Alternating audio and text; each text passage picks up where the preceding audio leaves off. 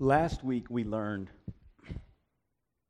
that in the life of Paul, the first critical step was submitting to Jesus as Lord and the Holy Spirit as God. Last week. We threw this on the screen, leading people to commit. This is the work of the church. This is where we need to be. Encourage each other to submit to Jesus as Lord and the Holy Spirit as God. And here's the facts. What was true for Paul is true for us. What was true for Paul is true for us. Now the thing is, that's not enough. And the evidence of that is how okay the devil is with us stopping there. Hell is very cool with, that's probably a play on words, hell, cool. Okay, hell is very cool with us getting saved and thinking that no more steps need to be taken. And my evidence for that, along with like all of life's experience, my evidence for that comes from the classic Christian book, The Screwtape Letters by C.S. Lewis, written in 1942. It's been in print ever since then. That's what, 70-something? That's a long time, right? Nearly 80 years, right? 77 years, is that my math? If you haven't read it, it's phenomenal. If you haven't read it, you almost have to appreciate that the Screwtape Letters is upside down. So it's fictional but completely true. It's made up but perfectly accurate. And C.S. Lewis writes of this upper level devil who's writing to his junior nephew who is a tempter. Because they're out to tempt us to get to hell. And so, but everything's upside down. And so they talk about their glorious leader, and they're talking about who? Satan. And then they talk about the enemy, and they're talking about, are you good with that? Everybody good? Okay. So the enemy is God in the next piece I put up in front of you. He writes, my dear Wormwood, I note with grave displeasure that your patient has become a Christian. In the meantime, we must make the best of the situation. There is no need to despair. Hundreds of these adult converts have been reclaimed after a brief sojourn in the enemy's camp and are now with us. All the habits of the patient, both mental and bodily, are still in our favor. And then he writes later on in a different section, for this reason I am almost glad to hear that he is still a churchgoer and a communicant. Means regular in worship, taking communion. As long as he retains externally the habits of a Christian, he can still be made to think of himself as one who has adopted a few new friends and amusements, but, and these are my words, in reality, whose spiritual state is much the same as it was 6 weeks ago. So I'm offering this as evidence. Hell is totally fine with a person getting saved and believing themselves to be a Christian, if that's where they stop. See, it's not enough to commit to Jesus and then stop there. And Lewis is doing this thing where he's connecting external habits and internal habits, or maybe he's pointing out that external habits and internal thoughts aren't exactly the same.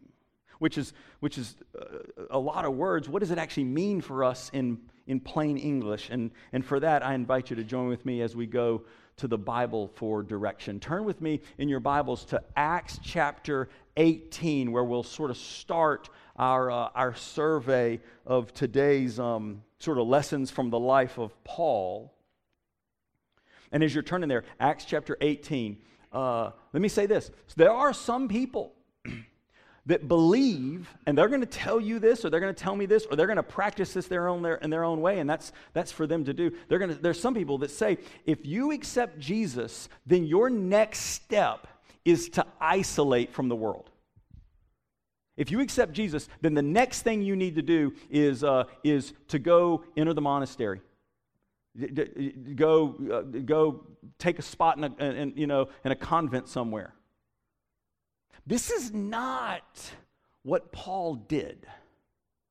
This is not what Paul did. It says in Acts chapter 18, Paul kept working. I should open the Bible. After this, Paul left Athens and went to Corinth. There he found a Jew named Aquila, a native of Pontus. He had recently come from Italy, what we actually know that to be. He came from Rome itself, with his wife Priscilla, because Claudius had ordered all Jews to leave Rome. Paul had visited with them. Because they practiced the same trade, he stayed and worked with them. They all worked with leather. Leather is the common English translation for what most of us know to be the fact that Paul was a tent maker. And so the common English and a lot of the commentaries will point out that tent maker is the correct translation, but it's probably narrow. That Paul and folks that did what Paul did, including these two, this husband and wife tandem that had gotten thrown out of Rome and had moved over here to Corinth, is that they worked with skins and they made and leather, and they made tents primarily, but that they'd make other things out of leather as well, right? So this is the broader understanding. But it says they were together. Every Sabbath he interacted with people in the synagogue, trying to convince both Jews and Greeks. Once Silas and Timothy arrived from Macedonia. Paul devoted himself fully to the word, testifying to the Jews that Jesus was the Christ. When they opposed and slandered him, he shook the dust from his clothes in protest and said to them, "You were responsible for your own fates. I'm innocent. From now I'll go on to the Gentiles." He left the synagogue and went next door, which is pretty fascinating. On another Sunday, maybe morning, we'll talk about what it's like to leave one place and go across the street and set up your shop. And so he goes next door to the home of Titius Justus, a Gentile God worshiper. Crispus, the synagogue leader, back across the street, and his entire household came to believe in the Lord. Many Corinthians believed and were baptized after listening to Paul. One night, the Lord said to Paul in a vision, "Don't be afraid. Continue speaking. Don't be silent. I'm with you, and no one who attacks you will harm you, for I have many people in this city." So Paul stayed there for 18 months, teaching God's word among them. This is the word of God for we the people of God, and we say together, thanks be to God. Let's ask this again. How do we keep Jesus as Lord? How are we able to allow the Spirit to guide us in the midst of the busyness of the world? How do we do it? Paul here is still working. This passage, as Luke, the writer of Acts, indicates, this passage shows that daily Paul was working. But he was able to maintain the main thing in the place of the main thing, because while daily he was working, weekly he had habits. I would actually say that here, and I'm only going to really focus on one of them, but I would say here that it expresses two different habits. The first is that he's offering people the good news. And in this case, he's offering Jews the good news in the synagogue, which was happening on Saturdays. But it also is clear that at some point when they said, "We're done with your good news, go ahead and go somewhere else," he went somewhere else, literally across the street to someone's home. And there he was engaged in gathering with Christians, some of which had been Gentiles, non-Jews, and had come to believe in Jesus, and some, including Crispus, the synagogue leader from across the street, right, had been Jews, but who now believed the fullness of what God was doing. See, a Jew believes in the one true God. A Jew believes that God's plans are to redeem the world. Right? And the exact same way that I do, except what they're missing out on is that God's plans to redeem the world sound like this. Say it with me. Jesus. That's God's plans to redeem the world, is Jesus. And so Crispus and these Jews that have come across the street are saying, yeah, we understand the fullness of it all. And so Paul weekly is both offering good news, but he's also being encouraged by good news himself. So the daily grind of work, and he actually talks about it in a bunch of other places. 1 Corinthians 4:12, he talks about working with his hands. He does it a couple different places. The daily grind of work that happens in the life of Paul is combined with the weekly habits of worship. This is what Hebrews 10:25 says of it. Don't stop meeting together with other believers, which some people have gotten into the habit of doing. Instead, encourage each other, especially as you see the day drawing near. The day was probably a combination of the day of the second coming and the Lord's return, but also an awareness that none of us are promised tomorrow, and that our day, the end of our mortal bodies, could be any day. The more you grow to appreciate that we are not guaranteed forever down here, the more what we do in this space matters. And Paul lived this out. He would gather for worship with Jews, and then he'd gather for worship with Christians until the Jews kicked him out, but he was still in worship with other believers. There's a reference to this in the previous chapter from where we read. As was Paul's custom, he entered the synagogue and for 3 Sabbaths interacted with them on the basis of the Scriptures. As was Paul's custom. But like our first passage in Acts 18, he was also in worship with Christians. He actually would write on 3 different occasions about how much he missed seeing others. He wrote to the church in Rome, he wrote to the church in Philippi, and he wrote to his friend Timothy. Almost exactly the same words. He wrote to him, I long to see you. He says, I long to see you so that I can be filled with happiness and encouraged. He wrote that once, twice, 3 times in the New Testament. Paul writes that, or Paul's secretary writes that when Paul's telling him in his ear, you need to write that. I long to see you. Now here's in the case of Paul's letter to Timothy, it's possible that what he meant was, I long to see you and that we could be in fellowship together again. I can't wait to come and stay at your house, and we can have meals together, and we can take long walks on the Greek coast, and you can tell me about your kids and the relatives. That could be what he's talking about with Timothy, right? Because he's writing to an individual. But when he's writing to a group of people in Rome, when he's writing to a group of people in Philippi, what's he talking about? He's talking about worship. I long to see you in worship when I get there, to be encouraged and to find happiness.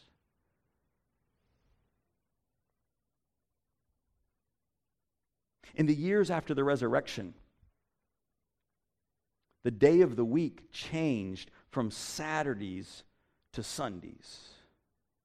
The phrase, the first day of the week, occurs 8 different times in the New Testament. The first 6 times or so, it's referring to the actual day of resurrection. On the first day of the week, the women left while it was still dark with their oils and their spices to go find the tomb. You know this story, right? It's not Easter Sunday morning, but we know the story. On the first day of the week, while the disciples were gathered in the upper room, still scared to death that they were going to get persecuted and found out, Jesus walked mysteriously through a door that was actually already locked.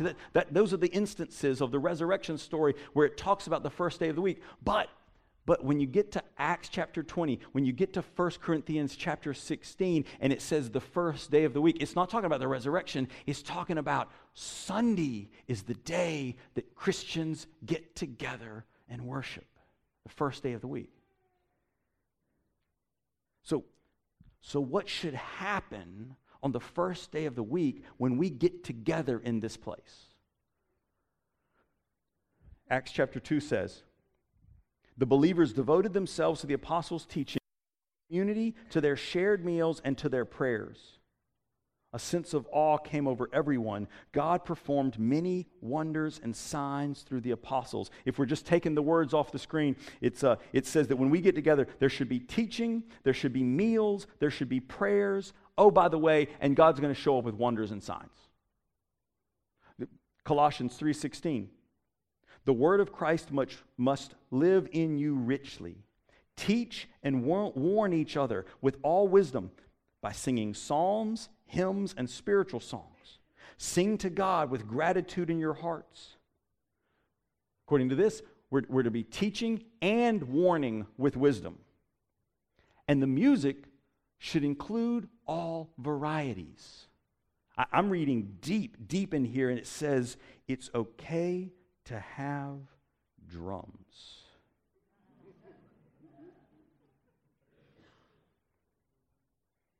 And all of this should lead us to thanksgiving. So I believe that the agenda of heaven is that we would get saved and then not stop there. So this is the way we write it. Not just that we're a church leading people to commit, but we're a church that's engaging in worship weekly. What does that mean? That we gather within the body of Christ to renew the way we see the world. John Wesley understood that worship, including Holy Communion, is vital for spiritual growth. And then the little part there about to renew the way we see the world. I am convinced that every instance of Jesus' teaching was an opportunity for him to get us to see the world differently, to renew the way we see the world. And the instant, and I don't have enough time to do this, and we'll talk about this some other day, but you just go down the list of topics. Jesus says, you see that man that's laying there on the side of the road, and the hero turns out is not a hero, and the other one that goes by turns out is not as a hero, and then the enemy that comes by turns out to be the hero and the friend of that man who was his neighbor. Jesus is saying, I want you to see the world differently. The Samaritans are not the bad guys. You know that son of our neighbor that went off and squandered all the inheritance, that did all those terrible things, and how our neighbor came back and didn't see him as one to be shunned and to be cast off, but instead one to be embraced. I want you to see the world differently. Every single story of Jesus is intended for us to get back in this place and be reminded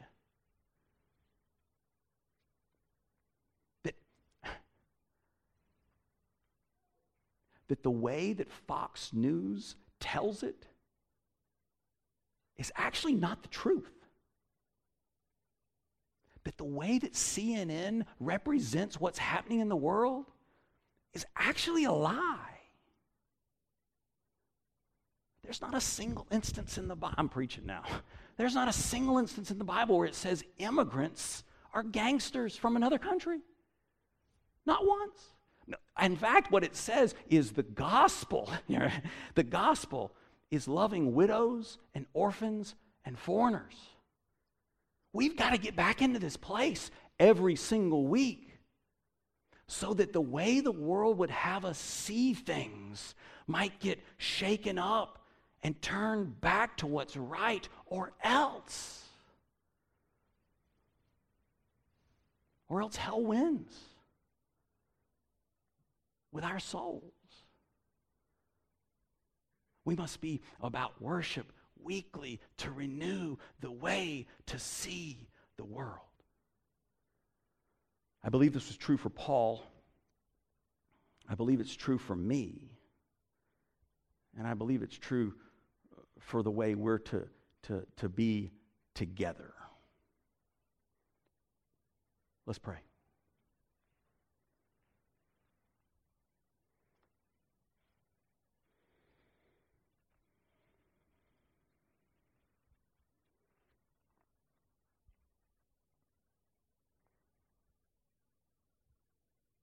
Gracious God, may we have ears to hear.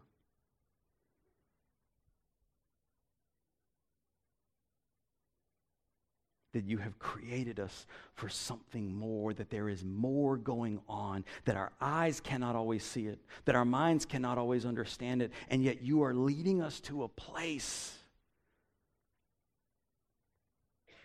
where your goodness is revealed. You are leading us to encounter your Son Jesus, and it happens when we get together here. So that when we go out there, the world would see you. We're thankful for what this place does for us.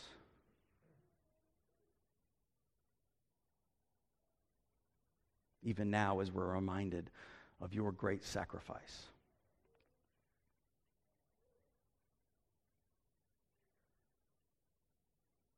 We offer this prayer in the name of your Son, Jesus. Amen and amen.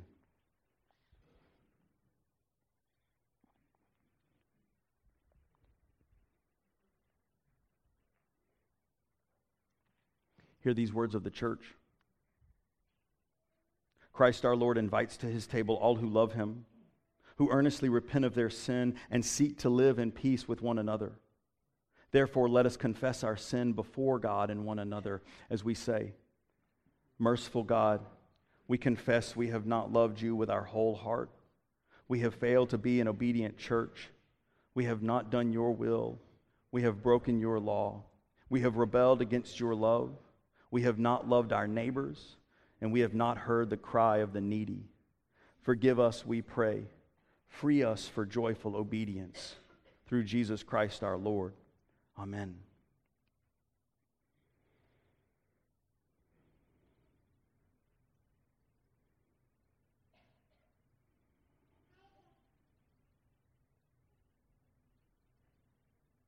Amen. Hear the good news. Christ died for us while we were yet sinners. That proves God's love toward us. In the name of Jesus Christ, you are forgiven.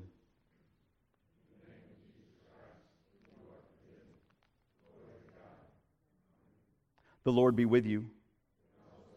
Lift up your hearts. Let us give thanks to the Lord our God. It is right and a good and joyful thing always and everywhere to give thanks to you, Father Almighty, Creator of heaven and earth. And so with your people on earth and all the company of heaven, we praise your name and join their unending hymn.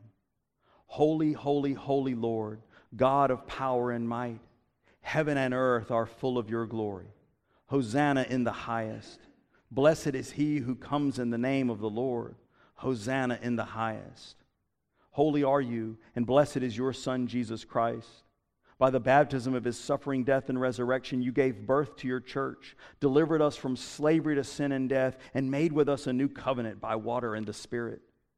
On the night in which he gave himself up for us, he took bread, gave thanks to you, broke the bread, gave it to his disciples, and said, Take, eat, this is my body, which is given for you.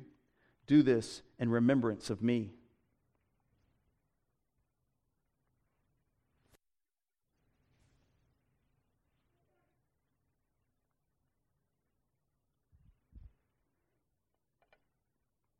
When the supper was over, he took the cup, gave thanks to you, gave it to his disciples, and said, Drink from this, all of you. This is my blood of the new covenant, poured out for you and for many for the forgiveness of sins. Do this as often as you drink it, in remembrance of me. And so in remembrance of these your mighty acts in Jesus Christ, we offer ourselves in praise and thanksgiving as a holy and living sacrifice in union with Christ offering for us as we proclaim the mystery of faith. Christ has died. Christ is risen. Christ will come again. Let's pray. Pour out your Holy Spirit on us gathered here and on these gifts of bread and wine. Make them be for us the body and blood of Christ, that we may be for the whole world the body of Christ, redeemed by his blood. By your Spirit, make us one with Christ, one with each other, and one in ministry to all the world, until Christ comes in final victory, and we feast at his heavenly banquet. Through your Son, Jesus Christ, with your Holy Spirit, in your holy church, all honor and glory is yours, Almighty Father, now and forever. Amen.